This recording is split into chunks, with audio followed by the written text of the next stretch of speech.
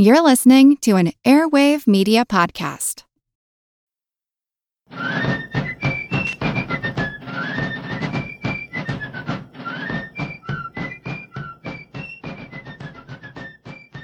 Hello, and thank you for joining the American Revolution.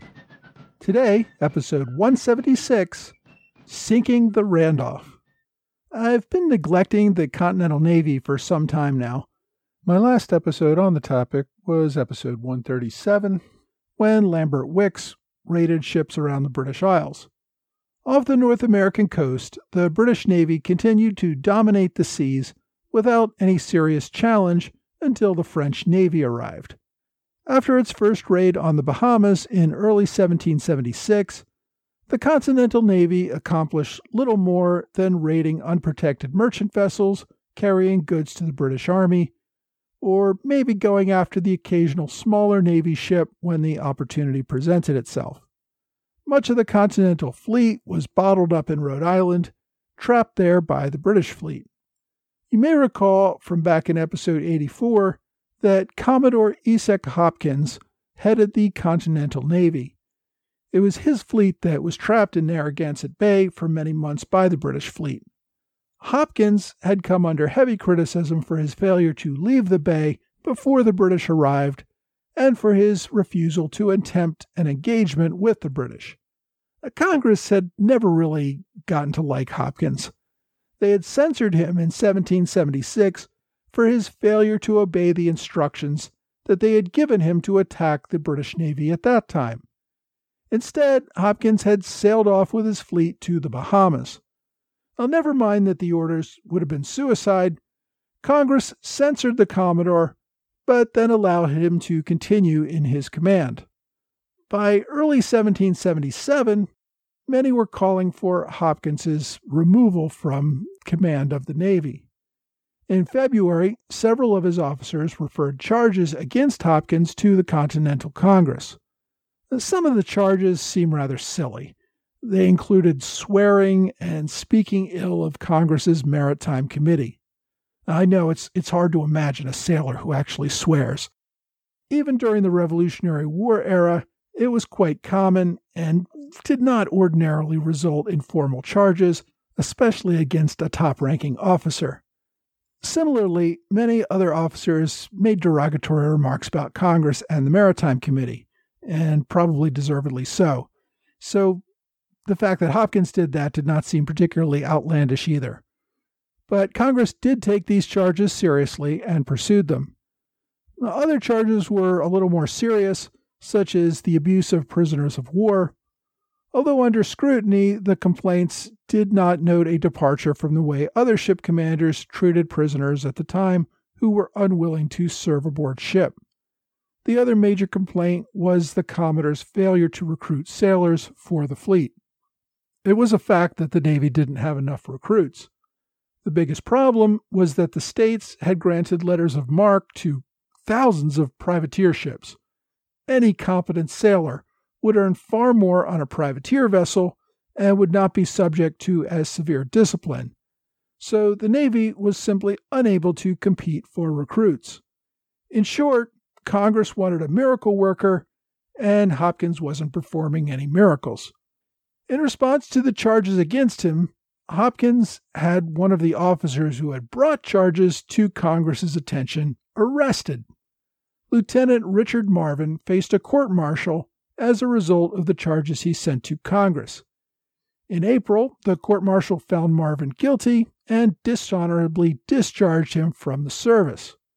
Hopkins did not yet know it by the time the court-martial rendered its verdict on Marvin, but Congress had already suspended his service. In March, the Continental Congress began hearings, while it was still in Philadelphia, on charges against Hopkins without informing him that the procedures had begun. On March 26th, Congress suspended Hopkins from service without giving him an opportunity to defend himself. It took several weeks for the Commodore to learn of Congress's decision. Isaac Hopkins had received his command probably largely due to the support of his brother, Stephen Hopkins, who was at the time a delegate to the Continental Congress. Stephen had left Congress in September 1776, shortly after Congress had censored Isaac for his failure to follow Congress's instructions on his first mission. Stevenson's resignation was purportedly for health reasons. He was suffering from trembling hands, what was at the time called a palsy. It's not clear, though, if the actions against his brother may have also been a contributing factor in his decision to resign from Congress. However, his departure did leave Isaac without a friend in Congress. After Congress suspended him in March 1777, one would expect that he would have traveled to Philadelphia to confront these charges personally. Now, we don't know exactly why, but Isaac opted not to do this. Very likely, the reason was that he did not think he would get a fair hearing before Congress. On January 2nd, 1778, Congress formally dismissed Hopkins from service without ever granting him a hearing in person or even requesting his presence to discuss the charges. Hopkins responded by bringing a libel suit against his accusers for defamation. The defamation trial took place later in 1778 with a jury verdict for the defendants. Hopkins was ordered to pay costs. Even so, Hopkins retained his popularity locally in Rhode Island. He was elected to the Rhode Island legislature, where he served on the state's war committee. After Hopkins' departure, Congress did not bother to name a new commander of the Continental Navy. Instead, the Maritime Committee issued orders directly to ship captains or just gave them a fair amount of discretion to go do whatever they could. By the time of Hopkins' removal from office in January 1778, John Adams was long gone from Congress himself. He had taken leave in early November of 1777 to return home to Massachusetts. The congressional service was pretty grueling and did not even pay enough to cover his personal expenses while he was serving.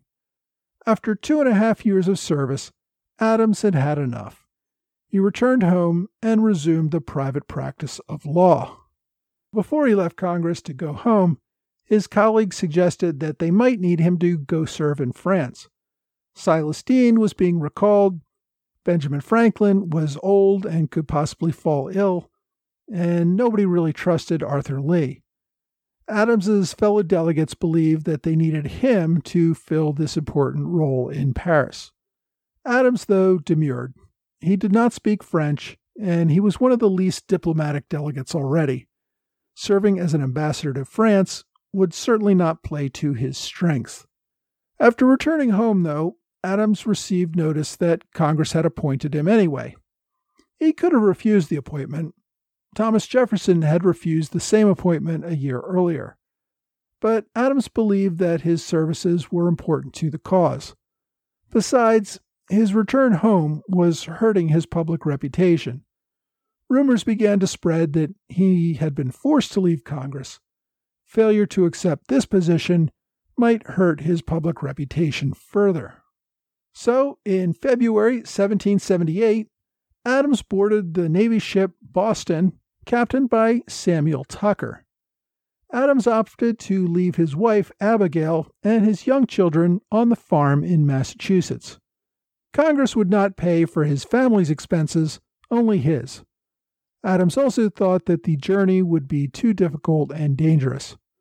Besides, he needed Abigail to continue running the family farm. Instead, he only took his oldest son, 10-year-old John Quincy Adams, who would serve as his personal aide. Also aboard the ship were 2 other young men. William Vernon, Jr. was a recent college graduate and the son of a member of the Maritime Committee. Vernon was headed to France to start a career in international trade.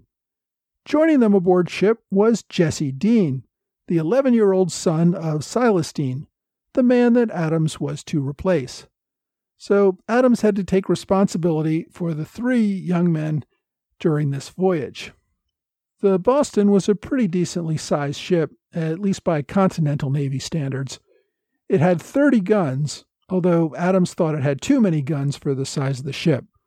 And Adams was never shy about expressing his opinions to anyone. He peppered Captain Tucker with suggestions about ship discipline, cleanliness, organization, and a host of other things.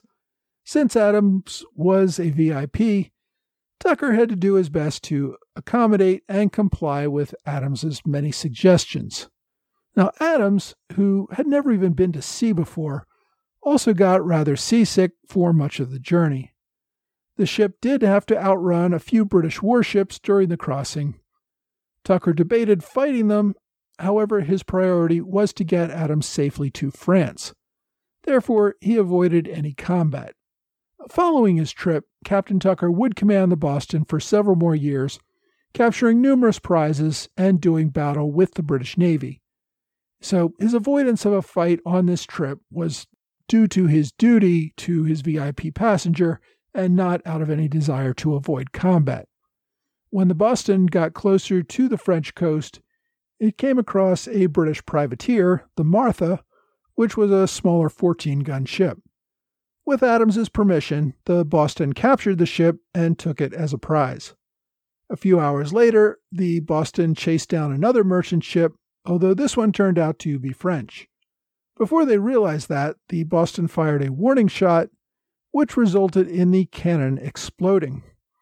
Adams had to help carry an injured lieutenant below deck for surgery and held him down while the surgeon amputated the young officer's leg.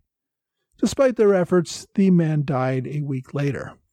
As they approached the French coast, the Boston came within range of two large British men-of-war. Everyone feared capture, but the ships did not attack. Instead, they simply sailed on past them in the other direction. A few days later, a local French pilot informed the men that France and Britain had gone to war only 4 days earlier. By the last week of March, Adams was safely ashore in France. Now, the French public welcomed Adams and his party enthusiastically. War had just begun, and everyone was still caught up in the thrill of fighting for American liberty. Adams and his men were toasted and feted wherever they went. The thing that irked him most was that everyone kept confusing him with his cousin Samuel Adams. Adams made his way by coach to Paris in a mere 4 days. There he met up with the rest of the American commissioners and immediately got caught up in all the internal dissension between Lee, Franklin, Dean, and Izard. And that'll probably be a topic of a future episode. For now, it was enough that John Adams arrived in France and made his introductions to the Comte de Vergennes at Versailles and embarked on his new career as a diplomat. Now, aside from the Navy ships trapped in New England and those shuttling VIPs like Adams, a few ships were actually trying to engage the British Navy. One such ship was the Randolph, captained by Nicholas Biddle. Biddle was the son of a wealthy and prominent merchant family in Philadelphia. At age 13, Biddle took a position aboard a merchant vessel and headed for the West Indies. 7 years later, in 1770, he took a commission in the British Navy as a midshipman. After 3 years, he resigned his commission to participate in an Arctic expedition to the North Pole. He went along with Skeffington Lutwidge, who we met in previous episodes, who was a British naval officer, and another junior officer by the name of Horatio Nelson. When the war began, Biddle offered his services to Pennsylvania. He took command of a small row galley on the Delaware River named the Franklin. In December, he received one of the first commissions as a captain in the new Continental Navy. He commanded the 14-gun Andrew Doria, which was part of the fleet that Commodore Hopkins took to the Bahamas. Now, Biddle was one of the captains who criticized Hopkins's command on that mission. His criticism of the Commodore's competence led in part to Congress's censure of Hopkins later that year. And while Hopkins then got trapped in Narragansett Bay, Biddle remained at sea. He sailed as far north as Newfoundland in search of British shipping, and his mission was so successful that he returned with a skeleton crew of only 5 sailors. The rest had been deployed as prize crews on all the ships that he had captured. Upon his successful return to Philadelphia, Congress rewarded the young captain with the command of the newly completed Randolph. The ship was named after Peyton Randolph, who served as president of the First Continental Congress and for a few months on the Second Continental Congress. Although he had then taken some sick leave, he did return to Congress and then dropped dead while serving in Congress in Philadelphia in October 1775. The Randolph was a 32-gun frigate with a crew of over 300. It was one of America's larger ships, but still nothing that could compete with the British ships of the line. In October 1776, Captain Nicholas Biddle took command of the Randolph. By that time, the 26-year-old Biddle had already spent half of his life at sea. Biddle received his appointment in July 1776, a week after Congress declared independence. However, he did not take command of the Randolph until mid-October. His first obstacle was assembling the crew for such a large warship. As I said, most sailors were serving aboard privateers and had no interest in joining the Navy. In order to fill the ship's crew, Biddle had to take on British sailors that were being held as prisoners in Philadelphia. Now, these were not volunteers. The soldiers assigned to escort the new sailors to their ship literally had to fire their guns into the prison windows in order to force the reluctant recruits out of the prison and aboard ship. On the maiden voyage, the Randolph escorted a merchant fleet out of Delaware Bay, with ships headed for France and the West Indies. Having gotten the ships to sea, the Randolph sailed north in search of a British frigate that had been capturing New England merchant ships. While at sea, the new ship faced a number of construction problems. During a storm, the ship's foremast broke off. As the crew attempted a repair, lightning struck the mainmast, causing it to splinter and fall into the ocean. On top of everything else, a fever broke out among the crew, killing some and leaving many more unfit for duty. Around this time, the British sailors, who had become part of the crew unwillingly, attempted to mutiny and take control of the ship. Biddle and his officers were able to restore control and arrest the ringleaders. Eventually, the Randolph made it to Charleston, South Carolina, on March 11, 1777, where she put in for repairs. It took 2 months to complete the repairs, during which time the ship lost a large portion of its crew to desertion and disease. Biddle had to offer bounties to attract more crew members before they could leave port on August 16th. As they left the harbor, the Randolph boarded another ship, the Fair American, and took off 2 crew members who had previously deserted the Randolph for work aboard that merchant ship.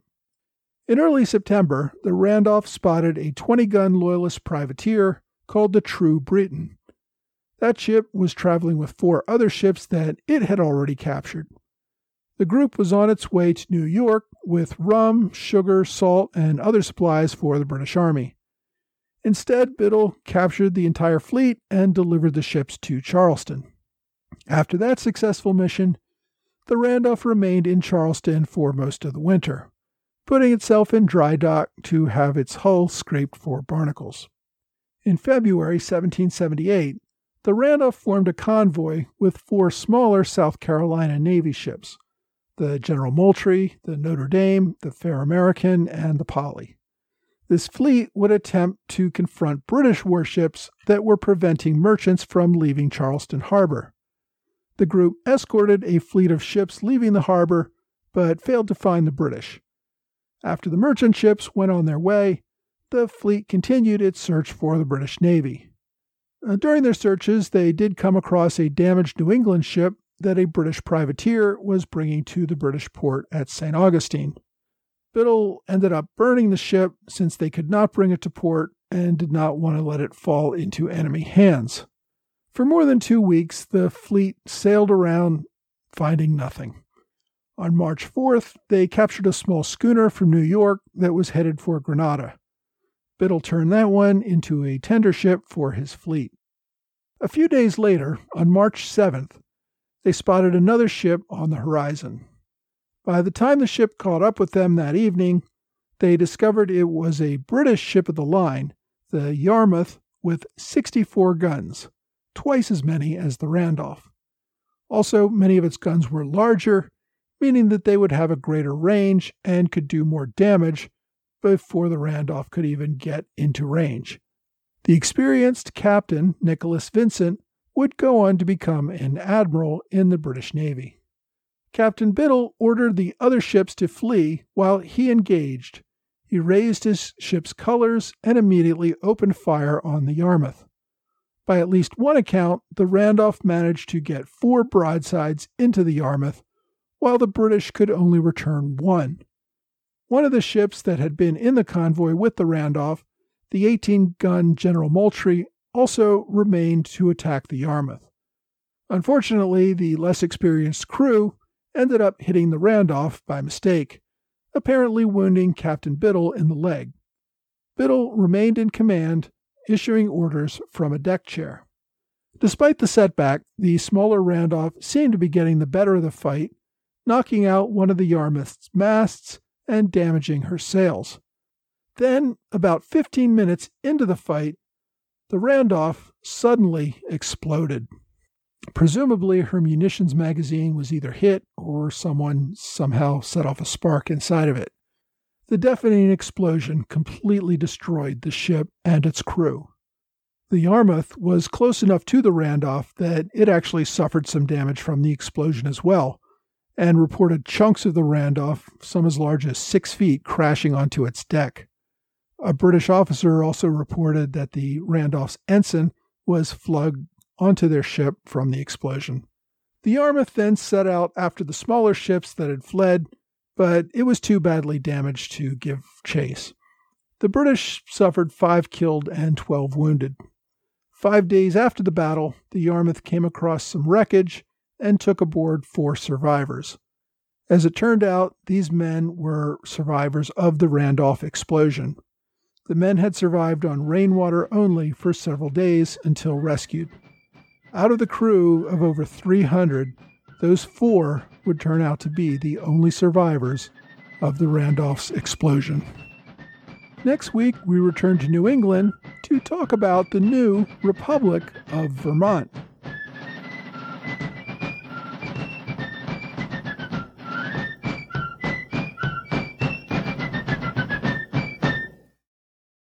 This episode is supported by the food delivery service Factor. It's spring now, and we all want to spend more time outdoors, enjoying life, not the kitchen. Factor ensures you have fresh, never frozen, chef-crafted, dietitian-approved meals that you can prepare in just 2 minutes. Each week you get a menu of 35 meal options, as well as 60 add-ons, including breakfasts, on-the-go lunches, snacks, and beverages. You can customize your orders to get as much or as little as you want each week, and can pause or make changes to your orders at any time. Factor is less expensive than takeout, and every meal is dietitian approved to be nutritious and delicious. It's the perfect solution if you're looking for fast, upscale options done easily. Now, they even have a special deal for fans of the American Revolution podcast. Head to factormeals.com/ARP50 and use that code ARP50 to get 50% off your first box plus 20% off your next box.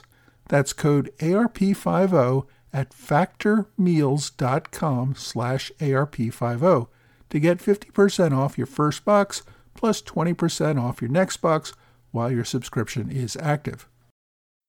Hey, thanks for joining the American Revolution Podcast After Show. My continued thanks to Trey Nance and George Davis for their continued support at the Alexander Hamilton Club level on Patreon. Thanks also to Matthew Domer, Warren Potter, and a generous donation from Brenda Richmond, all who made one-time contributions via PayPal.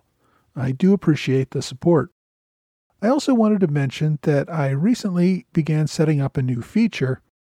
If you've ever looked at my blog, you know that I have a bunch of further reading at the end of each episode. These include relevant books where I've provided links to Amazon.com. Although Amazon does give me a tiny commission if you click on those links and then buy something, The main reason I started linking to Amazon is that they have the largest selection of books, including many older ones that you can purchase used, so it was mostly out of convenience. A few listeners have expressed dissatisfaction with Amazon because, well, they're a giant conglomerate that's running independent booksellers out of business and screwing independent authors. I certainly get that. Although I'll admit, as a consumer, I'm probably not going to be giving up Amazon entirely anytime soon. And I am going to still keep the links to Amazon in my blog episode. However, as an option for those of you who want to support independent booksellers, I've also opened a site at bookshop.org. If you're not familiar, this site is designed to give independent booksellers an online platform so that they can join together where they can have a combined inventory that can compete with the big guys. Like Amazon, they offer me a commission on books that I recommend if you purchase through my links. They also give a percentage of all sales to local bookstores. So if you prefer to support local stores but still want to buy online, then bookshop.org is a great resource. I've only started compiling some lists of books, not just from my weekly recommendations, but out of all the books that I've cited on my blog for all of my episodes. So this is hundreds of books. To keep it manageable, I've broken it down into several lists, each covering a different section of the podcast. So, for example, I have one list for my intro episodes and for the French and Indian War. I have another list for the pre-war protest era. That's as far as I've gotten as of the day I'm recording this, but I plan to add another list for each year of the war. So there will be a list for all the 1775 episodes, then another list for all the 1776 episodes, etc. I hope this will make it easy for you to find books relevant to the era that you want. If you want to check out my site on bookshop.org, just go to the site and search for American Revolution Podcast. Make sure you're searching for shops, not books. You can also go directly to bookshop.org/shop/ARP. That's A for American, R for Revolution, P for Podcast. I'll also start adding bookshop links to my blog and my website. It will probably take me a few more weeks to get everything added and up to date. If you have any suggestions on how to organize it better or other books to add to the list, please feel free to contact me. So anyway, this week I tried to catch up on the Continental Navy, which admittedly has not been a big player in the overall war effort. They went after British supply ships, although more numerous privateers accomplished much more in this area. They transferred VIPs to Europe and elsewhere, as we saw this week with John Adams traveling to France. The Navy did occasionally challenge British warships, as we saw with the Randolph and the Yarmouth. Sadly, in that encounter, as in many, it did not go well for the Americans. The British Navy was good at what it did, and would always prove to be a tough opponent. Some of you may be familiar with the name Biddle, which was a prominent family in Philadelphia for many years. Captain Nicholas Biddle sadly died with the loss of the Randolph. The Biddle family, however, remained prominent. They came from English Quakers who settled along the Delaware River even before the founding of Philadelphia. Nicholas had a brother named Edward Biddle, who served as a delegate to the Continental Congress, and another brother, Charles Biddle, who served as vice president of the Supreme Pennsylvania Council, the equivalent of modern-day lieutenant governor. Many of their descendants became politicians and top-ranking military officers. One of the more famous of these descendants was Charles's son, Nicholas, named for his deceased uncle, who went on to become the president of the Second Bank of the United States and an arch-rival of President Andrew Jackson. So the family's definitely left its mark on American history. This week's episode, though, was about Captain Nicholas Biddle, who served in the Continental Navy and died fighting the British aboard the Randolph. This week's book recommendation is Captain Dauntless, The Story of Nicholas Biddle of the Continental Navy, by William Bell Clark. I've recommended books by Clark before. He wrote a really good biography on Lambert Wickes, another naval hero. He's also written a biography about Commodore John Barry and another book on Benjamin Franklin's privateers. Clark definitely liked writing about naval heroes of the American Revolution. The book on Biddle is a little over 300 pages long. It was first published in 1949, although there are reprints out there that are more recent. Even given its age, I still think it's worth reading. If you want to read more generally about the Navy, my online recommendation is an ebook from archive.org. It's called A Naval History of the American Revolution by Gardner Allen. Now, this is an even older book from 1913, but I think it gives a good comprehensive view of the Navy during the American Revolution. As always, you can search for it on archive.org or use the link on my website or blog at blog.amrevpodcast.com. Well, that's all for this week. I hope you will join me again next week for another American Revolution podcast.